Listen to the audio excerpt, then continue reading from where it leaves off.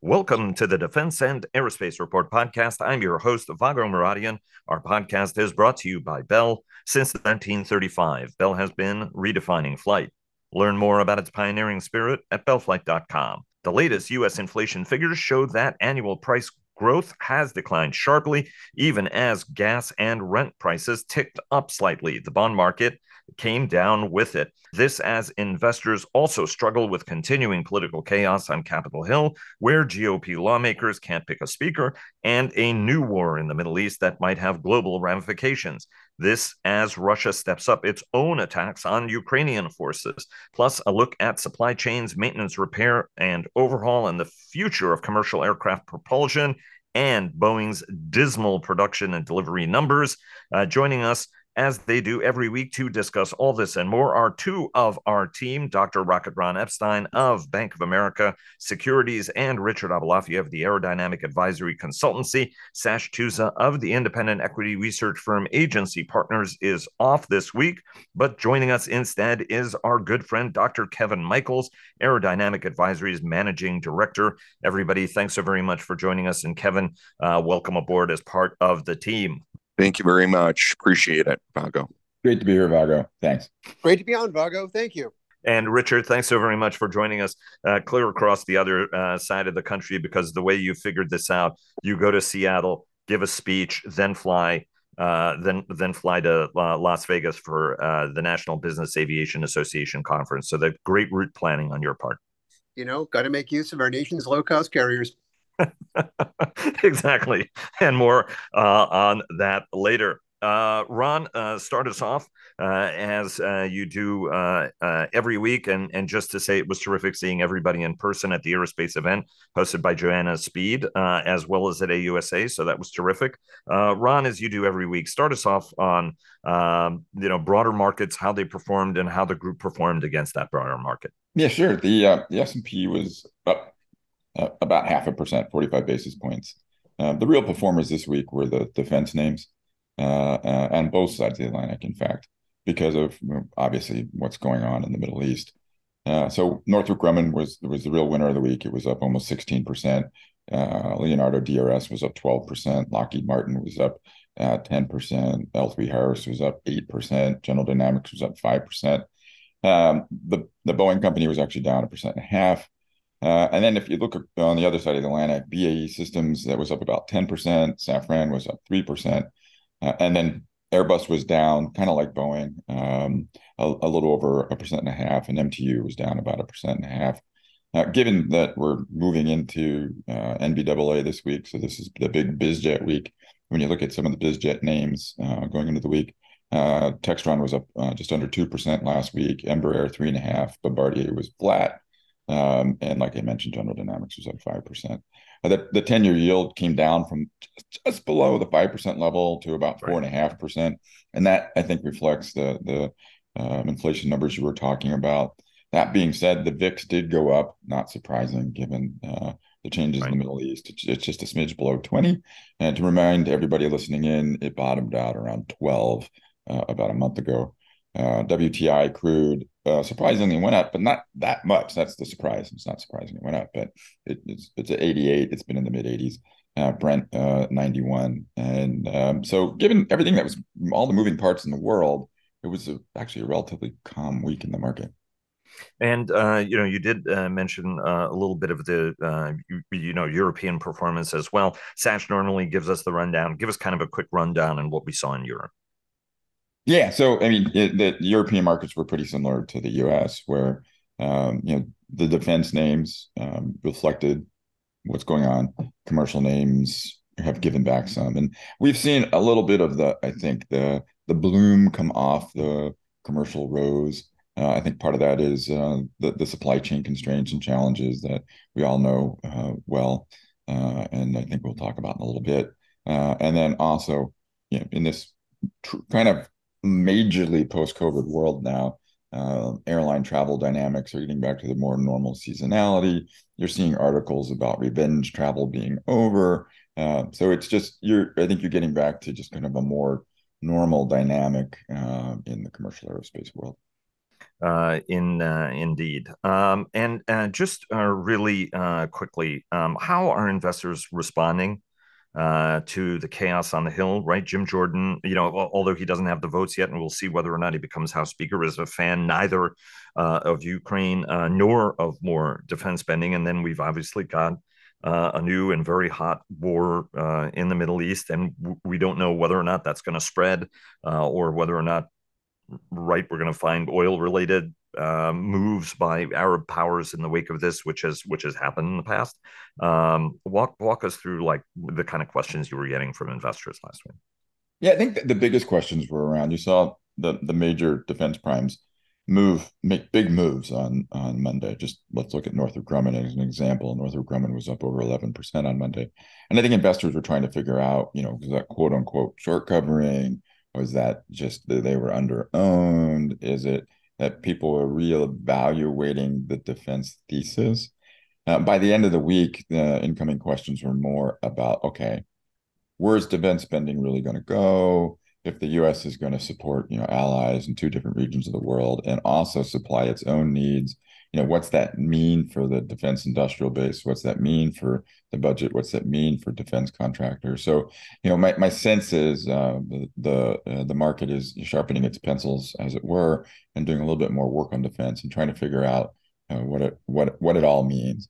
The uncertainty on the Hill, I think investors are more comfortable with that in a weird way because we've seen, maybe not this thing happen before, but other things happen on the Hill, and sooner or later they figure it out, and that's kind of the way it goes. And I think that's what the market is thinking.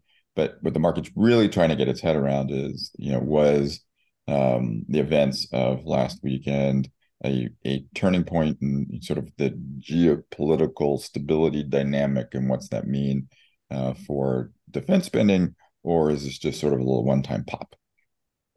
It's absolutely fascinating. Richard, what's your sense, right? And Kevin, right? What are the nature of the questions you guys have been receiving from folks, from reporters, right? I mean, you guys are really cross-cutting in sort of the breadth of folks you talk about. Richard, what were some of the big questions that both your clients and reporters and others were putting to you? Well, I think your takeaways from what you've been seeing over the past week. yeah, I mean, it basically complicates the production ramp on the defense side of the house because, of course, you had this industry that was struggling to meet demand, much higher levels of defense spending in the aftermath of Russia's Ukraine invasion. But now this, and what does it mean for missile markets, or what does it mean for missile production, and what does it mean for resources for everybody? Because of course, you have defense contracts that are typically priced a little bit better and a little bit protected against inflation and everything like that. So it tends to get priority in terms of resource allocation, particularly labor. What's that going to mean? It's important to remember we already had this sort of split nature of defense. You had air and sea systems increasingly given priority because of the challenges in the Pacific regarding China.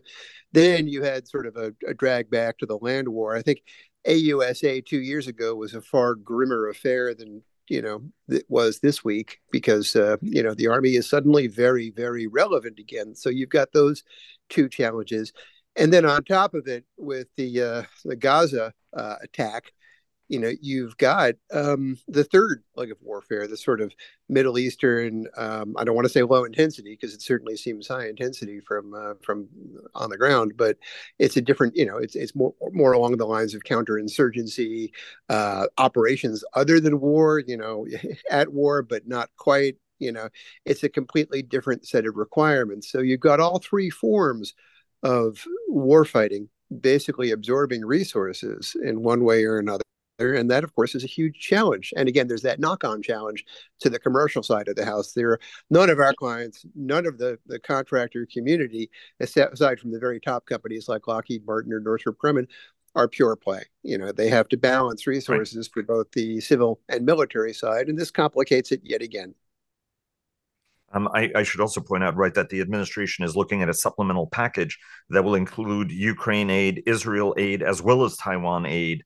And we heard that from Michael Herson, and it is going to be a very large ask the administration is going to do by lumping all of this in, and ideally their motive is whatever it is that you want to achieve, there'll be something in this that will be attractive for members to go for. Kevin, talk to us a little bit about, you are one of the world's leading experts, not just on supply chain, but MRO, as well as, aviation and, just about everything else you touch. Give us kind of your sense on, how supply chains manage to cope with all of this. Because, our supply chain was straining to supply Ukraine and revitalize our stocks. Now we have a situation where we pressured our allies and partners, including Israel, to ship munitions over to Ukraine. Now we're having to surge to get munitions to the Israelis, whether Iron Dome, interceptor weapons, or any precision bombs and what have you. While at the same time, we're saying, hey, we're going to surge to satisfy Taiwan's requirements as well. Give us a sense on how the system is reacting or not. Well, all these events layer on top of what we've seen the last several years in structural issues in the supply chain, and which are root causes labor in some cases. In other cases, it's just getting material. There's been just over the last several weeks, if you look at what's happened at Spirit, for example, with the CEO, Tom Gentile, parting ways. I think there's just a general sense of angst that the supply chain is going to be able to deliver. And when you get into artillery, now you're talking about things like castings. And that takes us into the world of some of the big Achilles heels, casting, forgings, steel is in short supply now, very long lead times on that. And this can only add to that, add to those issues. What would you, as somebody who watches this, what is it the government, I mean, we talked about this a little bit at Joanna's conference, right? I mean, at the end of the day, the best demand signal is money. But what are some of the things that the Pentagon and the leadership and the administration itself need to be doing, do you think, to have sort of a more organized response to this? We've yet to really see how procurement and spending is going to change as a result of what's happened in the last 2 weeks. But, Vago, what I would say, one theme that we're hearing more and more is that there is a big difference in the way that the Pentagon treats suppliers and contractors and the way the commercial world treats suppliers and contractors. I've written about this and spoken about this for years now, as has Richard and Ron. But, payment terms, it sounds like a mundane thing. But what's happened on the commercial side is that over the last 15 years, payment terms, meaning I deliver you something, you inspect it and you approve the payment, we're 30 days typically in our industry. And it has now gone all the way to 120 days on the commercial side of the house. 120 days. Some are at 90. Standard Boeing terms right now are 120. So when you look at companies like Spirit and you ask why are they in such weak condition, this is a contributory factor. On the other side, on the military side, the Pentagon has actually been very good. They accelerated payments during the COVID crisis. Arguably, they kept a lot of suppliers afloat. Standard payment terms are 30 days, but for smaller suppliers, it's 15 days or less. And what we're now starting to see is suppliers making a conscious choice to focus on the defense side of aerospace because they are treated better. They're not treated as a bank. And it allows them to keep a stronger cash flow and balance sheet. So Pentagon is actually doing a lot of things right. And you're now starting to see suppliers and sub-tier suppliers choose the military aerospace market over commercial. Absolutely fascinating, and it's something that's actually been happening under our noses. And we've talked to Mike McCord, for example, the Pentagon comptroller, about that. Just a quick word from our sponsors. Bell sponsors our daily podcast. HII sponsors our global coverage. General Atomics Aeronautical Systems sponsors our strategy coverage. Ultra Intelligence and Communications sponsors our command and control coverage, and GE Aerospace sponsors our air and naval coverage. I want to go to your guys' presentations at Joanna's conference, and I recommend to folks check out the conversation that Ron, Richard, as well as the co-host my co-host on the Air Power podcast, JJ Gertler of the Teal Group, had, which was just a great impromptu discussion. But first, I want to go to Boeing's numbers, delivery numbers, and what they tell us. Part of this challenge, as we heard from Kevin, and we've been discussing on this program, has been the Spirit AeroSystems part of it, right? I mean, 737 deliveries depend on complete fuselages arriving on time in Renton, and John Ostrower of the Air Current has done some great new reporting on that. Ron, start us off, and want to get each of your bites on that apple before we go into some of the broader strategic discussions about aircraft propulsion, changes in the defense market, as well as wartime lessons learned. Go ahead, Ron. Yeah, I think the big factor was the 15 737s that were delivered. That's well below where I know Boeing hoped to be. They were telling the financial markets and I think their supply chain that they were hoping to deliver between 400 to 450 airplanes this year, unless things ramp up pretty materially in the next couple months. It'll be difficult to get to that target. And this just kind of points to the issues going on in supply chain, particularly at Spirit AeroSystems. And I guess the good news is, I mean, the issue is from a production perspective, limited to that which has been already built. So the 160 or so airplanes that are in inventory, plus the other 60 or 70 fuselages that are sitting around kind of like wine bottles in a rack in Wichita waiting to be shipped. So all that has to be fixed. But my understanding is at this point, presumably, that the aircraft coming off the line the fuselages coming off the line are the way they should be. John pointed out in the Air Current that originally the aft pressure bulkhead issue was thought to be just with holes that were drilled with the automatically, and that actually this also has impacted holes that were drilled manually.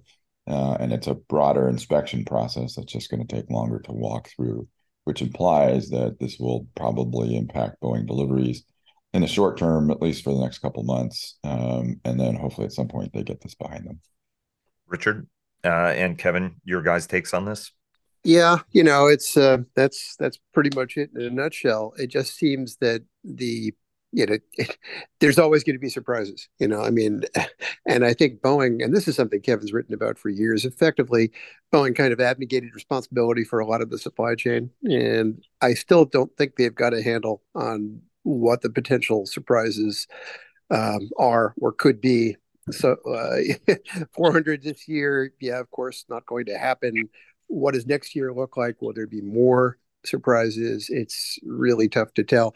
I mean, and having said that, I'll accuse both sides here of being terrible at guidance. It was only last November that Airbus said, "Oh, by the way, we won't make year-end goals," just like that. But wait, it's November. I think you could have told us that before, And with Boeing, of course, they're not doing a great job, providing guidance as to what they're going to deliver, and of course, what the risks are moving forward. But of course, in the meantime, a few days ago, or maybe it was last week, you had the memo leak that said, "Oh yeah, no problem, 57 in mid 2025." Okay, I hope they've done an extremely thorough job looking at their supply chain and areas of weakness, because there are certainly areas of weakness given what the supply chain has been through. We always knew this, and again, Kevin's written a lot about this over the years, that the production ramp would be even harder than surviving the downturn because of the challenge in getting working capital and the appropriate levels of talent and other resources. So expect to be disappointed, I guess is where I'm going with this. expect more bitterness and sadness. Go ahead, Kevin. Yeah, and I would just add to the prior comments that what's happening in the supply chain in general in aerostructures, the major aerostructures firms, it's if you go back in time 6-7 years ago, the biggest aerostructures firms were Spirit, Triumph, GKN, Stelia, which is a subsidiary of Airbus, Premium Aerotech, also a subsidiary of Airbus. And so those were the big five, in the mid-teens. And you look at what's happened since then. Triumph has gotten out of the business. It was destroying their earnings. They made over a dozen divestitures, and they are now a pure play component company and are out of aerostructures. GKN has been taken over by Melrose, a turnaround specialist. They're closing their plant in St. Louis to Boeing's chagrin. There's movement to try and stop that, but it's not likely to happen. We've already talked about Spirit, which earned minus 9% margins in the most recent quarter. And this is before the labor cost increases are really going to hit them. They're on the way. And meanwhile, Airbus was getting ready to spin off its two subsidiaries, Stelia and Premium, just like Boeing had done with Spirit. And they've reversed course. And they've now said that Aerostructures is core to Airbus, to their capabilities, that Stelia will remain part. They've created something called Airbus Atlantic, where they've kind of merged Stelia's Aerostructures capabilities with their own internal.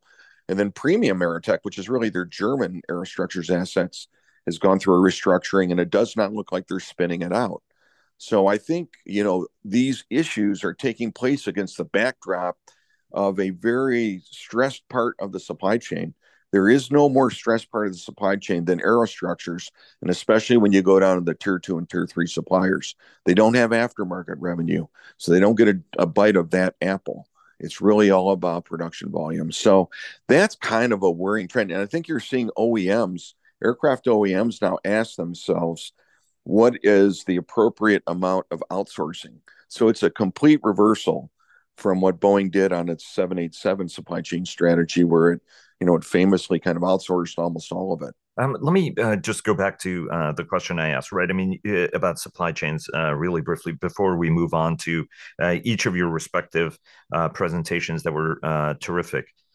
Kevin, you said the DoD does much better than commercial industry does, right? That some of the smaller companies, and unfortunately, a lot of these, going back all the way to Pentagon Industrial Policy Chief Brett Lambert, right, was talking about the tier, the assessment of the industrial base and how actually, like a huge amount of capability hinges on handfuls of smaller suppliers, fascinatingly. What broadly can the government help do and work with commercial industry, right? If we want to increase steel production or anything else, I mean, obviously, if you can exert your power to exact as much money as possible, right, because of supply and demand, that's certainly what everybody does, even if you might not like it. At a moment like this, what are some of the things that have to happen to actually accelerate production of the things that we need to build the weapons we need to get them to our allies and partners? DoD may have have a beat on the problem, but if you're depending on steel manufacturers that don't want to necessarily increase production or increase production too much, you're at a problem. Or whether on castings or on forgings. What do you think more broadly has to happen by way of industrial policy that actually gets us to where we need to deliver to our allies and partners, because we ultimately are the arsenal of democracies, plural? Yeah, I'm loath to go down the path of there has been a lot of industrial policy action under the current administration, of course, CHIPS Act and so forth. And I guess the question that's getting raised now is, are we not being assertive enough in thinking about what is strategic? I know there was a big review before 3 years ago, looking at titanium sponge. That's the input to titanium, and the last U.S. sponge facility in Henderson, Nevada, ended up closing. After that, so we're totally dependent on Japan, as it turns out, has stepped in, but most of the world's sponge is produced in China, Kazakhstan, Russia, places like that. So some of this is being revisited now. Right now, in titanium, we're now starting to see investment go in. We've had announcements of facilities expansions, so forth. So, Vago, I don't know that, I think we need to look harder at what is strategic. Was that sponge decision the right decision in staying out of it or not? So we'll see on that. But outside of that, I think it's just the market will follow where you go. And if you're treating the suppliers well and giving them good payment terms, they will respond with capacity. It just takes time.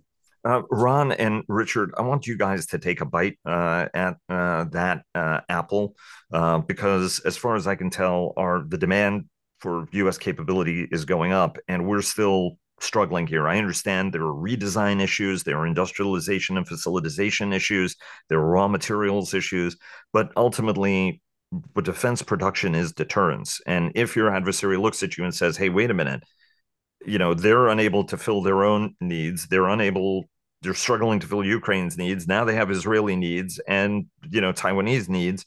Hey, this might be an excellent time to zonk them in the nose, right? One of the challenges we're worried about with the Chinese. And Ron, your presentation at Joanna's conference was about sort of a defense market that's changing structurally and why. And Richard, yours was Ukraine lessons, which you artfully expanded to Hamas lessons. Take a bite at what are some of the things we need to do and reprise your comments at that conference because I thought they were utterly terrific. Go ahead, Ron. Yeah, I mean, it's one of the things we talked about, and it's important, is labor. When you think about the defense industry, or for that matter, the aerospace industry, unless you're talking about things like 155 millimeter rounds, it's not that high volume. When you look at the higher end systems, it's lower volume stuff. Even when you look at commercial aerospace, if Airbus were to get to the 75 per month at some point, which they probably will, that's 900 narrow bodies per year.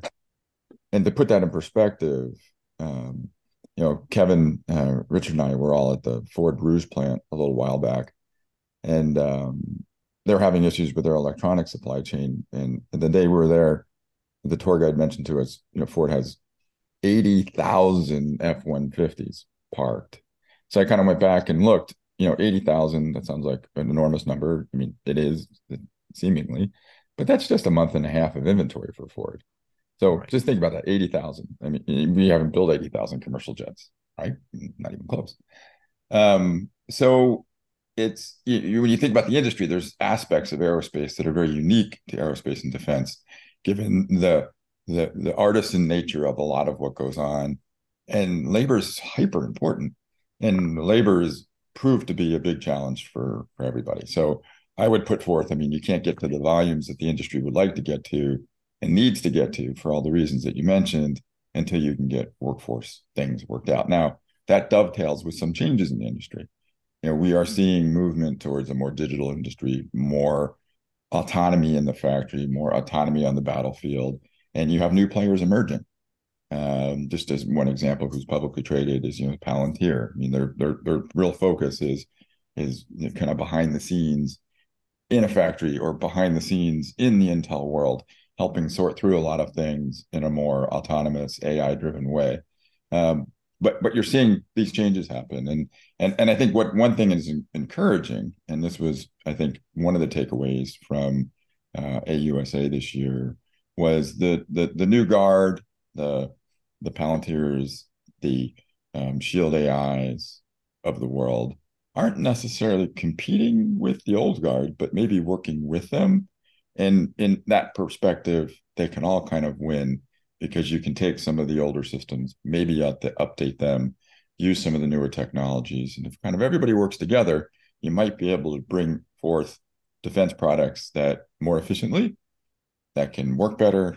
And I mean, that's a win-win for everybody involved. I thought one of the great statistics that you also mentioned was in 2,000 years of European history, there have been about 500 wars, right? So I don't know why everybody's surprised. Yes. Ground war in Europe. Yeah. Happens every 4 years, historically speaking. Historically speaking, that's the case. Yeah, absolutely. Right. And when you look at it in that perspective, yeah, okay. Yeah, all right. Sadly, that's the way it is. I mean, same thing with interest rates, right? I mean, I'm a big fan of my interest rate chart. And you go back, and I can't claim it. Michael Hartnett, who's a strategist at Bank of America, is his chart. But if you go back 5,000 years, you find out 5% interest rates is actually pretty darn normal.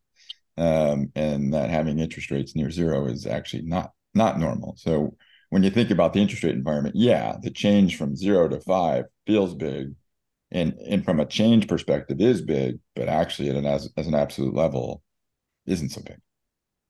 I think these are the kind of statistics that makes this sort of all worthwhile, because ultimately you look at it and you're like, that people live in a fantasy land that you can get something for nothing all the time. And then when it normalizes, people are like, what? Normalized? It's like, yeah, discuss. Richard, I want to go to your kind of takeaways, right? I mean, at the time that you were giving this briefing, your charge was talking about the Ukraine war. You artfully adapted it a bit to talk a little bit about the extraordinary nature of Hamas's brutal attack, using unmanned systems. Somehow this surprised people. I don't know why it would surprise anybody, because unmanned systems are now a staple. You're using unmanned systems to take out unmanned weapon turrets, for example, that then you can use bulldozers, right? I mean, every adversary and enemy is adaptive, and at some point, they out brutalize their last bar of brutality, if you will, right? Hamas adopting more ISIS type techniques, for example, in how it prosecuted its terror campaign against Israel. What are some of the lessons you think folks should be learning, not just broadly from Ukraine, which we've discussed here a lot, but also what this latest attack tells you, kind of including about the democratization of air power now, which has been something that theorists have been talking about for a long time? Yeah, I mean, one consistent theme from warfare for a very long time now has been about the importance of combined arms and the interlocking relationship between everything from, you go back far enough, cavalry, horse-drawn artillery, and infantry, and whatever else. Today, of course, it's everything from mechanized infantry, mobile artillery, tanks, cyber, electronic warfare, and of course, air power and whatever else. They all have to work in harmony. The whole, this is the silver bullet. This, ATACMS or F-16, this will do it. It would be good to give them those things, but they really have to be viewed in context. And somehow the Hamas leadership absorbed this lesson. The fascinating thing about these savage attacks were that they actually were kind of an illustration of combined arms on the cheap, sort of right. Everything from naval to, yes, poor man's air power, gliders and tunnels, and a bulldozer for armor, and whatever else, rockets for artillery. It was combined arms and extremely effective. But one other consistent theme that seems to be carrying the day here, and probably has relevance to Taiwan, is that the mantra should be large numbers of small things. Basically overwhelm the enemy, hence Hellscape stroke Replicator, the Pentagon initiative. I'm not so sure if that's as relevant for the Taiwan Straits as it is for Ukraine or the Israel-Palestinian conflict, or I should say Israel-Hamas conflict. But clearly the idea of building large numbers of expendables is and making them as cheap as possible. Remember, it was only 10, 15 years ago we regarded the future of remotely piloted and uncrewed systems as looking like kind of like an RQ-180 or an X-47 or whatever. Now it looks like something you used to buy at Radio Shack. It's basically all about, again, large numbers of small things. And that, of course, has its own challenges for the industrial base. Just to quickly, if I may, turn to the industrial base question, because this really is, as you say, a battle for production, the arsenal of democracies, as you say. This is, I think, one of the most interesting lessons, and certainly a theme that we discussed at Joanna's conference, was does our system work? I mean, obviously you had a free market defense industrial base that scaled down way faster than I mean, it fell in line with the market. That's what a market-based economy does, and that was very painful. It's painful to recover from it. But on the other hand, two cheers for capitalism. That's the one cheer that I wouldn't give, but the two cheers. One, we are globalized, so we take advantage of industrial partners in production in allied countries, which we're doing from Germany to Korea, doing really well at that. Countries that aren't globalized, e.g. China, Russia, they're going to be disadvantaged hugely. Even France, because of their monocultural industrial production methods, they produce great stuff, but it tends to be Franco-French. That disadvantages them. Second, as Ron mentioned, the arrival of new players with, complementary capabilities. Anduril, Palantir, plenty of others. Everything in new space. Absolutely. We're really good at new start companies and capabilities when we have to be. For many years, of course, we weren't. Every year, the Pentagon would say, of course, we have lower barriers to entry. There's General Atomics. And 10 years later, well, of course, there's General Atomics. Now, there really is a proliferation of new starts, and that's absolutely what's needed. And check out our award-winning weekly podcasts, Cavas Chips, hosted by Chris Cavas and Chris Cervello and sponsored by HII and GE Marine, a GE Aerospace company who clear the fog on naval and maritime matters, The Downlink with Laura Winter, who takes a thoughtful look at all things space, and our Air Power podcast, sponsored by GE Aerospace, that I co-host with our very own JJ Gertler. And a special congratulations to Chris and to Laura for winning the best in their categories at the annual Defense Media Awards. Congratulations on a job very well done. Keep up the great work, and it's terrific having you as part of our team. Kevin, I want to bring you into this and ask you pretty much the same question before we go to your brilliant, assessment of future power requirements for commercial airliners, which I wanted to give you a shot at. But what do you think are some of the lessons from this ultimately, and how we need to adapt to some of the military side of the equation? So to follow on what Richard said, one point he made in his speech as well was, which I thought was fascinating, is that fundamentally what's happened is the advantage is now shifted to the defense. We've gone through waves of military innovation favoring offense and defense at various times in history. Most recently in the 60s and 70s with and 50s with the invention of surface air missiles, it shifted back to defense, and that begat stealth development, stealth technology development, and other things that shifted the advantage back to the offense, which we saw clearly in Operation Desert Storm 1. And now it really looks like we have persistent ISR. It's inexpensive. It's democratized. We have communication channels now that are and data links that are supported by low Earth orbit satellite constellations, i.e., Starlink. And we have these cheap unmanned systems, and all of these tend to favor the defense. And if you look at what's happened in Russia, Ukraine, after the very early days of the war, it's really gone into a stalemate. Not dissimilar from what we saw in World War One, another time when defense was there. So to me, it's a broader takeaway of this, and it also raises questions about maritime assets and the need.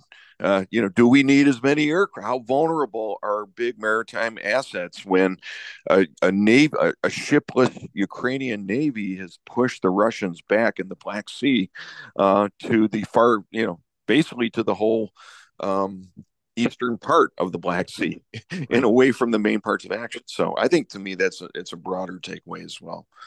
I couldn't agree with you more, and I just at this point have to give a shout out to two people who I consider important mentors. Andy Marshall, the late great founder of the Pentagon's Office of Net Assessment, was talking about this, decades ago. In the mid-90s, he was already looking forward to what happens when the United States starts losing some of its systemic advantages and how adversaries respond, and the importance of mass and numbers. And Art Zebrowski, right, at the Office of Force Transformation, was talking about swarming capabilities and what more unmanned is going to mean and how it's going to actually fundamentally change how it is we need to look at the future. And the time both of them that were met with some degree of skepticism, and I would argue still are met with some degree of skepticism despite the evidence that we see in front of us. And Kevin, great example, right? Ukrainians don't have a navy, but they've pushed the Russian Black Sea Fleet out of Sevastopol over into Novorossiysk, onto the eastern side of the Black Sea. Let me ask you about we've got a couple of minutes left, but it was a terrific presentation you made about sort of this notion that hybrid power is going to take over the world, and batteries and all of that. This is something we've been discussing on this program an awful lot on a weekly basis, but sort of give us your sense on the latest assessment that you and the aerodynamic team did about sort of where we are, where we're going as airlines try to green themselves. I thought Robert Thompson, by the way, had a terrific briefing that the British Ministry of Defence's land holdings can help Britain achieve some of its green goals, because that real estate is consuming carbon, which I thought was sort of an interesting way of doing that. You want to fight greenhouse gas. You want to fight. You want to go to a greener world, plant more trees. Anyway, give us your sense on what the market for airplane power looks like. And as Ron has discussed, and we've discussed on the program, that a blended wing body does give you that kind of lifting power in order to do some more creative things. Because I think on this program we're all blended wing body fans. Go ahead.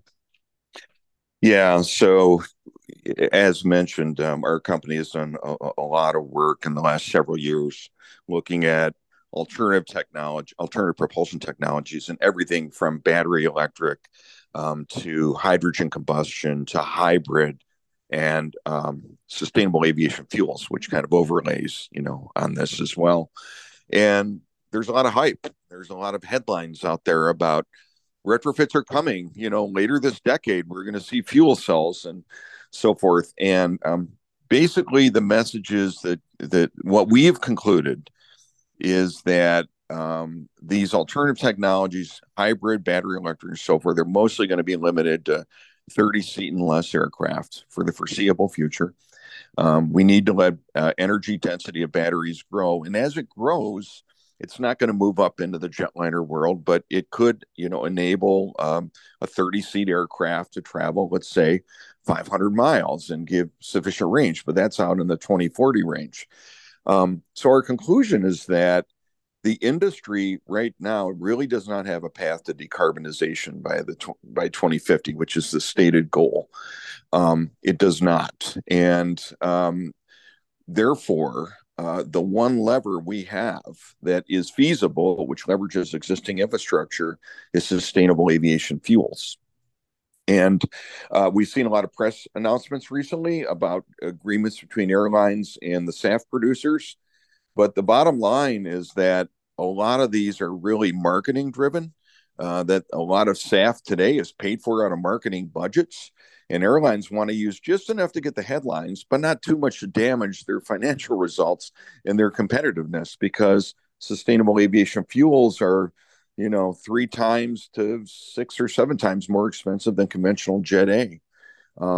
So in the U.S. right now, there are a lot of incentives going in through the Inflation Reduction Act to incentivize producers of SAF and even green hydrogen.